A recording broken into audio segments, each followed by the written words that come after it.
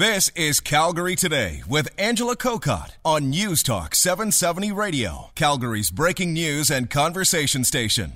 Good Monday afternoon. Thanks so much for spending some time with us. Hope you had a lovely weekend. I want to spend this half hour for sure talking about a diagnosis that no one wants. And of course, any cancer diagnosis is a life-changing diagnosis. A lot of women have been diagnosed with breast cancer and have had treatments and feel that they've beat it. But in the back of their mind, there is always this concern that, will it come back? What can I do to make sure that breast cancer and one of my other breasts doesn't have the cancer or it doesn't show up somewhere else? And I thought I'd bring in Dr. Ellen Warner. She's a professor of medicine at the University of Toronto, staff medical oncologist at the Odette Cancer Centre, Sunnybrook Research Institute. She joins us today. Hello, Dr. Warner. Hello, Angela. I want to spend a bit of time on your research. Now, did it specifically focus on the myths out there when it comes to how to avoid breast cancer returning? Well, we can't possibly focus on all the myths. Yeah. There are too many, but we focused on many, so particularly things like diet. And was it about, though, the reoccurrence of breast cancer, just so this isn't just myths about getting breast cancer in the first place? Right. I mean, that's a whole separate issue, but we focus specifically on things that may or may not decrease the risk of recurrence once a woman has had breast cancer. Maybe you can just start off by saying how predominant that thought is in a lot of breast cancer survivors, that it could come back. That's what almost every woman worries about. No matter how tiny the cancer is, no matter how much we assure her that her prognosis is excellent, every woman worries that she's going to be that outlier who has the recurrence. Does it depend on the patient themselves when it comes to the statistics around recurrence? Well, only in that if women are adherent to the recommended treatment, that obviously helps.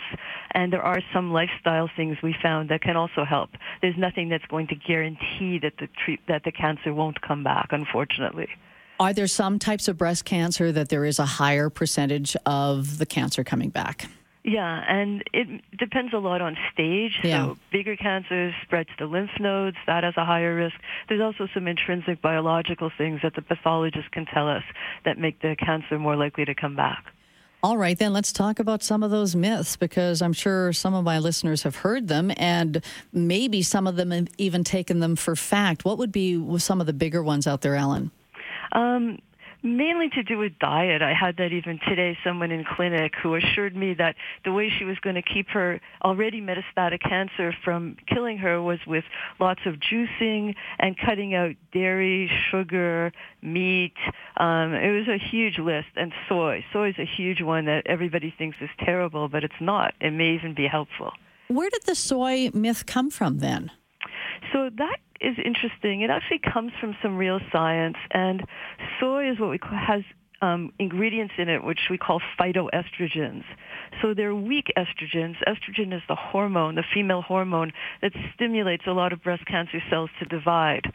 So if you feed like massive amounts of soy of certain types to certain animals, you can get laboratory breast cancers to grow. The problem is that these aren't normal amounts. Like, no human being could possibly consume those amounts.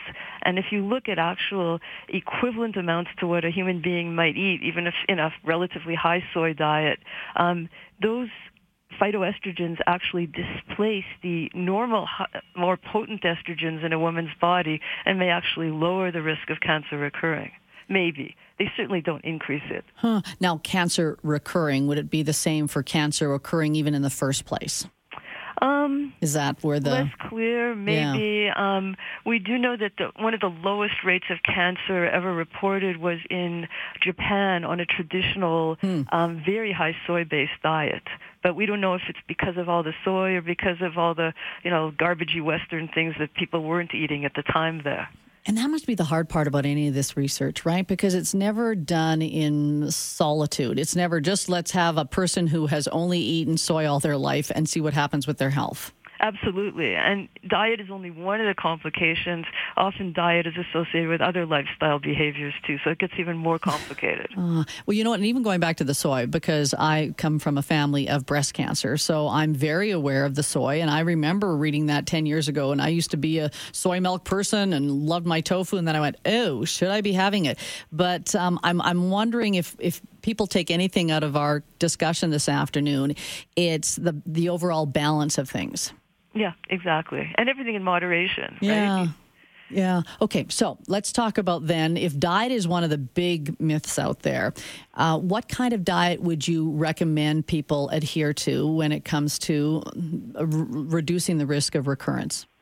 Well, we don't know of any diet specifically that will reduce the risk of recurrence. So women may as well stick to Canada's food guide and keep themselves healthy in all other spheres. So fruits and vegetables are good. Protein is good as long as it's lean. Beans, legumes, lots of fiber. Those are all great things. We have no data that they're going to affect the risk of recurrence, but they'll certainly make women feel better and probably tolerate their treatments better. We are kind of an all-or-nothing society, aren't we? Whenever we hear about one little grain of something when it comes to, let's say, supplements or vitamins, suddenly people are all over taking so many supplements and vitamins. Yep, absolutely. And some of them are actually bad, at least in other cancers. Okay. Any supplements or vitamins that are a concern when it comes to breast cancer survivors? We haven't really found any that are bad for people. But, there's a lot of myths about things like IV vitamin C, and that does have side effects. It may not make breast cancer come back, but it certainly can cause other side effects that the women attribute to their standard therapies, and then they stop their standard therapies, and that's obviously going to make their cancer more likely to come back. Did you say, what kind of vitamin C did you say? Intravenous. Oh, IG, okay, or IV. IV, okay, so if they hear about IV vitamin C, they might stop that IV of the vitamin C? Well, that's something that, certain practitioners, non-physicians are advocating, and there's no evidence that it works, and it could be bad for them. How much research is out there? How do you go through all the research just to determine what's the good and the bad? It's very difficult. We went through a lot of papers that had already gone through a lot of papers, based on certain criteria that make a study good. Did it have the proper control groups if appropriate? Was the methodology correct? Was it published in good peer-reviewed journals? You can never be certain that, there's a lot of research fraud, unfortunately, too. But if you're getting consistent results from multiple researchers, you can probably believe those results. Go back to the diet, because you mentioned fruits and vegetables, fine. Protein, as long as it's lean. So would protein also include red meat? That is a protein. Is there any concern with red meat? There is no proof that red meat is a bad thing. It can be very high calorie if it's fat. So gaining weight, we found, is an independently bad thing for these women. So that's something to keep in mind. But, small amounts of red meat are fine, and there's a lot of lean red meat, and that's also fine. Again, I think moderation is key. Yeah, okay, so going back to that whole idea of lean. Now let's talk about the weight gain, because people who have gone through breast cancer treatments, it's sometimes hard for them to have a good diet because they just don't feel like eating. It's sometimes hard for them to be daily exercise, involved in that because of just their overall feeling. So how prevalent is weight gain during breast cancer treatment? Weight gain is extremely prevalent. Like almost everybody gains some weight. And some women, unfortunately, gain excessive amounts of weight, like 10% or more of their body weight. And that's been very clearly shown to increase the risk of recurrence. Well, and then also, again, I know we're talking about recurrence, but breast cancer and weight, there's some strong connections also, aren't there? Well, certainly in postmenopausal women, higher weight equals higher risk. In younger women, it's actually the opposite. So women should be overweight until menopause and then magically lose the weight if they want to minimize the risk of cancer. What? I'm being facetious. But Okay, wait a second. Okay, so back up. Talk about the weight again. So I'm writing this down and I'm thinking, are you saying people should be overweight until... No, I'm not. I'm being very facetious. I'm just saying that studies actually show that in women before menopause, being heavier somewhat, not a lot, but somewhat decreases the risk of breast cancer. But, that has so many other terrible, effects on health that I wouldn't recommend that for anyone. Plus, as soon as they flip into menopause, they have to magically shed all that weight because being overweight after menopause increases risk of breast cancer. Wow. And then when you're in menopause or after menopause, it's even harder to lose weight. Absolutely. And the overall risk of breast cancer is much higher after menopause. So you're creating a lot more cancers if you're overweight. Hold on here, Dr. Warner. I got a lot more questions for you. I want to put you on hold and take a break, all right? Sure. Dr. Ellen Warner, professor of medicine at the University of Toronto and staff medical oncologist at the Odette Cancer Center, Sunnybrook Research Institute. Back with some of the myth, and let's make sure we have a lot of fact as well, a healthy dose of fact after this. We are talking about some of the myths when it comes to the recurrence of breast cancer. Not overall myths about how you can avoid getting breast cancer or how you do get breast cancer. Dr. Ellen Warner is my guest, and she looked at a number of studies just looking at the recurrence and how you can reduce your risks, what you need to do in your life, and there's a lot of different myths out there. So, Dr. Warner, we've talked about, of course, some of the diet things you have to take into consideration, weight being a big thing, and so then that means, I'm often confused with this as well. So, exercise obviously is an important part of this. And exercise because you want to decrease your weight, or there's some benefits to the actual exercise in the reduction of the recurrence? So that's an excellent question, and it's very hard to tease out, but the researchers have been able to do that. And exercise per se, independent of weight, has a very strong protective effect. It's about a 40% reduction in recurrence, which is similar to the effect you get from things like chemotherapy or hormone therapy. Not that this is a substitute, but this is something that's value added.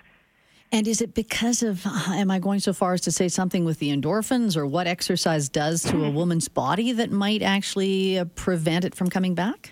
Nobody knows for sure. There are lots of hypotheses. I didn't see endorphins, but that's a good one. Some people think it's because it seems to lower estrogen levels. It may have something to do with insulin metabolism because it lowers blood sugar and seems to make insulin work more efficiently, and that may have something to do with it. Or my favorite theory is actually it seems to have an anti-inflammatory effect. And inflammation seems to suppress the body's immune system and ability to fight the cancer. And I know the side benefit is probably maintaining a healthy weight. However, I still say that weight really comes down more to what you're eating than how active you are. Correct. If you want to lose weight, you have to eat less. But I tell patients if you want to keep it off, you have to exercise. Okay. Well, that's a different way of looking at it. So if we're looking at other lifestyle things, obviously exercise is a big thing. But what about when it comes to smoking or drinking? So smoking is obviously a bad thing for so many reasons. Women who smoke are more likely to die whether they have breast cancer or not. Smoking may also be a risk factor, but that's another story for younger women. But women who are smokers at the time of diagnosis, for reasons we don't really understand, are more likely to have a recurrence of their breast cancer. What we don't know is whether quitting smoking will lower that risk, and we just don't have the proper studies for that. But certainly women who quit smoking will live longer because they're less likely to die of heart disease and other things that smoke, and lung disease and so forth. And here's the other cancers. Yeah, and here's the other thing. I think when people are smoking, it's obviously a stress reducer for people when they smoke, and then you have to deal with the diagnosis of breast cancer, talk about stress. So it must be a really difficult time to make that kind of shift in your life to you're going to quit smoking now. I mean, obviously some people think that's a life and death decision, so they're probably more motivated to quit smoking. Right. Well, I think the light soap smokers, they find it fairly easy to quit. This is the thing that sort of tips them over, okay, done, and they don't have such a hard time. But the heavy smokers, the women smoking, more than half a pack a day, they have a terrible time quitting exactly because of the stress, like you say. Yeah. What about alcohol? So alcohol we know is a risk factor for getting breast cancer, but it's not clear whether or not it increases the risk of breast cancer coming back. But what it does do is increase the risk of a second breast cancer, and women who've had one breast cancer are at higher risk of getting cancer in the other breast for whatever factors caused the first one are still operating on the other breast. You know what, and even just you saying that, so when we talk about recurrence, that means the cancer has to come back to the same breast. Is that how you define recurrence? Generally, we're talking about recurrence outside the breast, because if it recurs in the breast, it might still be curable. Right. If it recurs outside the breast, like in lungs, liver, bone, that's for all intents and purposes incurable. And that's what kills women. Wow. Okay. When I went into this conversation, I was thinking of the recurrence of breast cancer, as in it would come back in another breast or still would be a breast cancer, but it could be recurrence of the overall cancer somewhere else. Right, and that's what we're dealing with. Wow. Okay, go back to alcohol, though. So you say definitely alcohol use in probably the first diagnosis or getting breast cancer the first time. But then if you were to change your life and quit drinking altogether, that's not guaranteeing you that you won't see cancer come back. No, but it will reduce the risk of cancer in the other breast. And we're talking about excessive alcohol. The woman who has a glass of wine, even every night, that's probably not so bad. But there are women who drink a lot more than that. Okay, have we covered all of it? Have we covered the alcohol, smoking, weight gain or loss, exercise, diet, anything else out there that really you want to make sure you change people's thinking when it comes to myths? We touched a bit on vitamins, and, I think there's some data that not IV vitamin C, but getting enough vitamin C from foods and maybe small oral supplements might be good. Not clear. We need more studies. And vitamin D seems to be important. There's studies suggesting that vitamin D deficiency might increase the risk of breast cancer or recurrence. But vitamin D is really important for women because of their bones, because most of the treatments we give women with breast cancer weaken their bones. We put them into early menopause, we suppress estrogen, and their bone density is going to drop. And the last thing we want is women breaking hips, having fractures of their spine and that sort of thing. So keeping the vitamin D dose, taking a vitamin D supplement is important for these women if they live in Canada and aren't getting enough sun. And I don't think any of us get enough sun here. Yeah, no kidding. So, Ellen, can vitamin D be taken on its own, or is it vitamin C? I'm trying to think that the way you can increase the effects of one of those vitamins, you have to take the other one. It's calcium. Oh, so calcium. It's good for women to get enough calcium for bone health, for sure. And you don't absorb calcium if you don't get enough vitamin D. So I think that's what you're thinking of. That's the one, Angela. Yeah. Okay, I got to add calcium now. All right, Dr. Warner, thanks for doing your best. And I'm sure there's still going to be people who will text in what they believe. So I appreciate you starting the conversation. Thank you for inviting me. Yeah, you bet. Dr. Ellen Warner, she is a professor of medicine at the University of Toronto and staff medical oncologist at the Odette Cancer Centre at Sunnybrook Research Institute.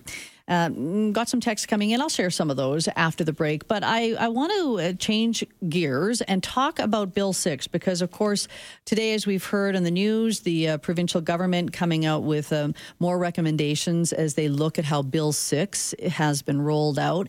I'm curious, though, especially if you are a rancher, a farmer, how has Bill 6 worked for you? Positives, negatives? I want to share those thoughts coming up next. Calgary Today with Angela Kokott. Weekdays at 3 on News Talk 770 Calgary.